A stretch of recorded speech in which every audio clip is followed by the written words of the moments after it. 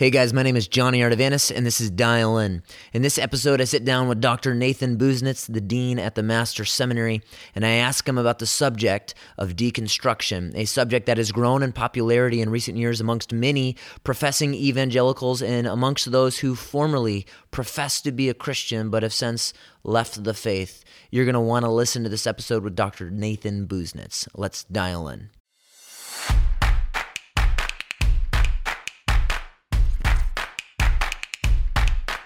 Well, Dr. Busenitz, thank you once again for sitting down. I wanted to talk to you about a rising and growing term in the evangelical sphere. It's known as deconstruction. And even within that term, there's a number of different ways that people define it. But we often hear it being referenced synonymously with deconversion.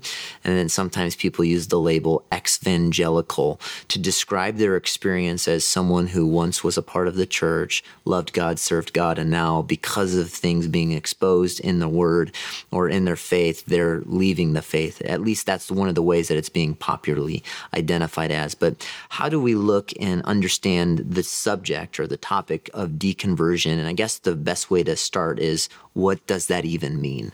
Well, deconstruction is something that arose in philosophical circles in the 20th century through French philosopher Jacques Derrida. And he introduced this idea of deconstructionism, where you take philosophical systems or worldviews, and the idea is that you take them apart into their component parts, and then you evaluate each component part, and you discard the parts that you think are unhelpful, and then you kind of reassemble it into something that is supposed to be an improvement over what you had before. And those ideas were taken by a Syracuse professor, John Caputo, who applied them to religion and to faith. So you had something that started in the world of philosophy that's come over into the world of religion, and it has started to become popular in some circles for people to talk about deconstructing their faith.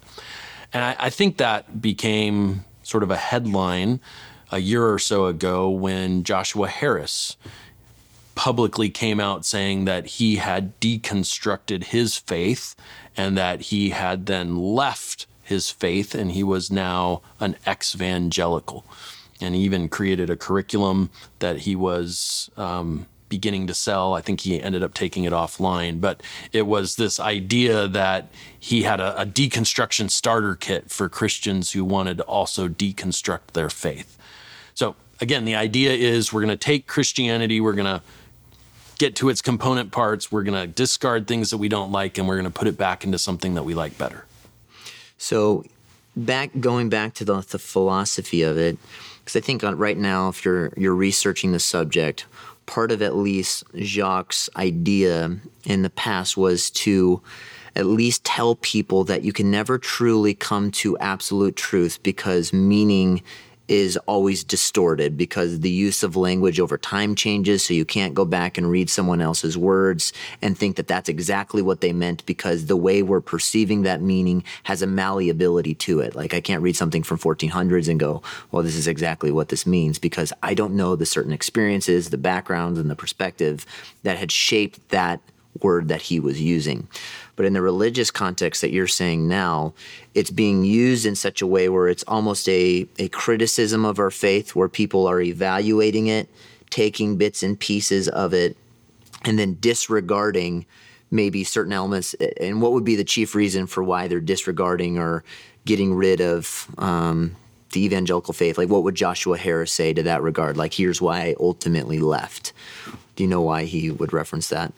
Well, Joshua Harris had become famous all the way back in 1997 when he wrote his book, I Kissed Dating Goodbye, and had kind of become even a poster child for the Christian homeschool movement and those kinds of things. He was then a pastor of a fairly large church out on the East Coast in the Maryland area for about a decade before he decided to step away from ministry, and then a few years later announced that not only was his marriage ending, but he also no longer considered himself to be a Christian. And he went on an interview with some of the guys from Christianity Today and tried to explain all of this. I listened to that interview. To me, it sounded like he was saying there were certain moral norms in Christianity, especially Christianity's view of sexual ethics, that he no longer ascribed to.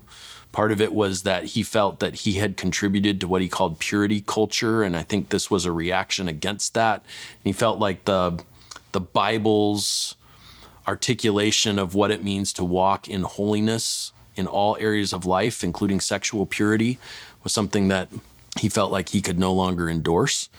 That to me seemed to be the main reason why he said, yeah, I'm I kissed dating goodbye, now I'm kissing Christianity goodbye. Yeah.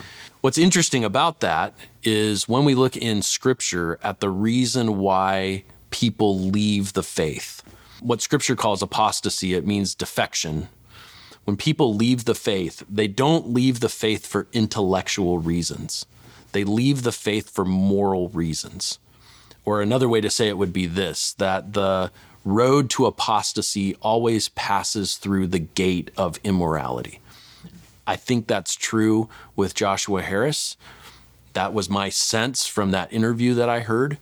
And it's certainly true of many in church history who abandoned the faith, even all the way back with Demas in 2 Timothy 4, because he loved this present world. Now, I mentioned at the beginning that there was perhaps a few different definitions of deconversion, and I want to get at least just your perspective and your wisdom in this regard.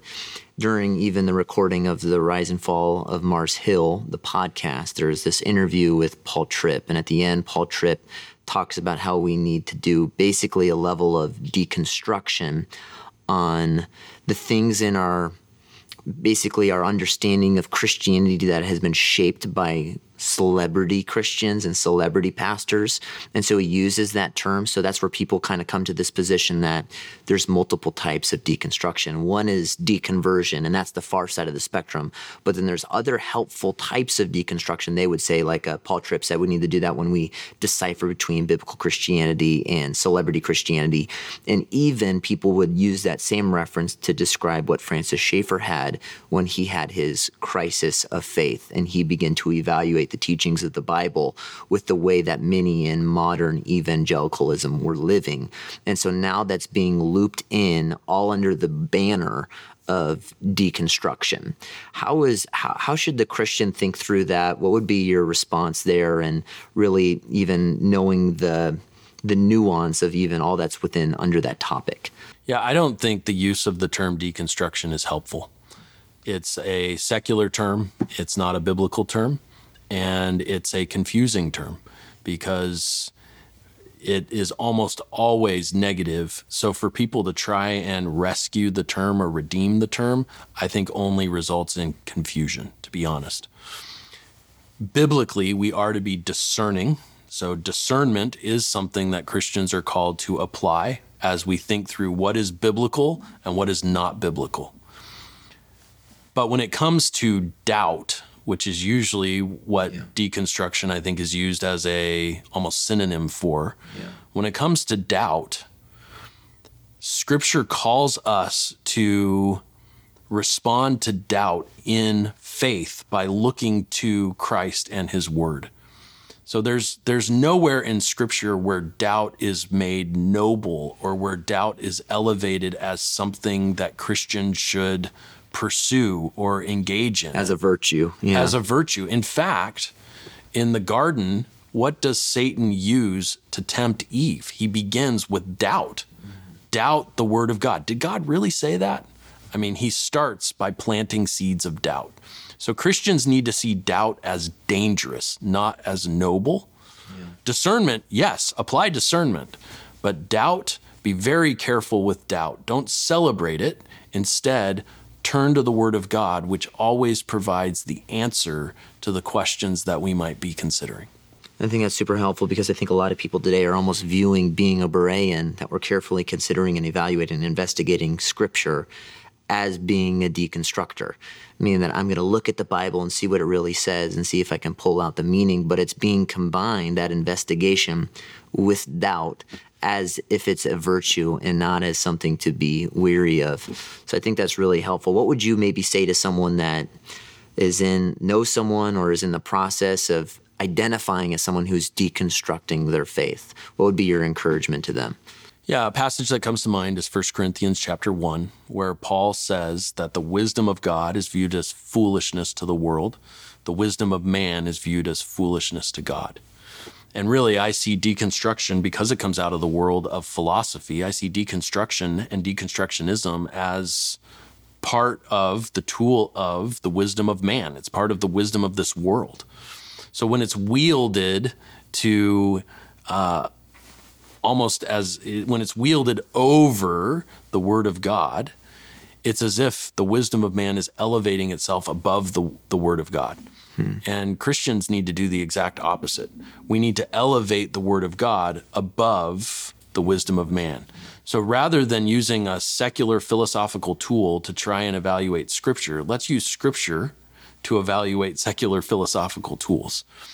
And so when we take what the Bible teaches and apply it to this subject, what we see is that doubt is not a virtue, apostasy is a grave sin, and those who play with fire like that are in serious danger.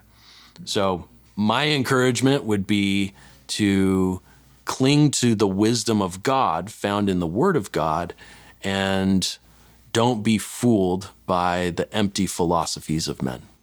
That's so helpful. And I think to many people that have been influenced by the philosophy and have been entertained by even the thought of deconstructing their faith, I think that'll be really helpful and biblical, the stuff that you've said. So thank you, Dr. Busenitz, for your time.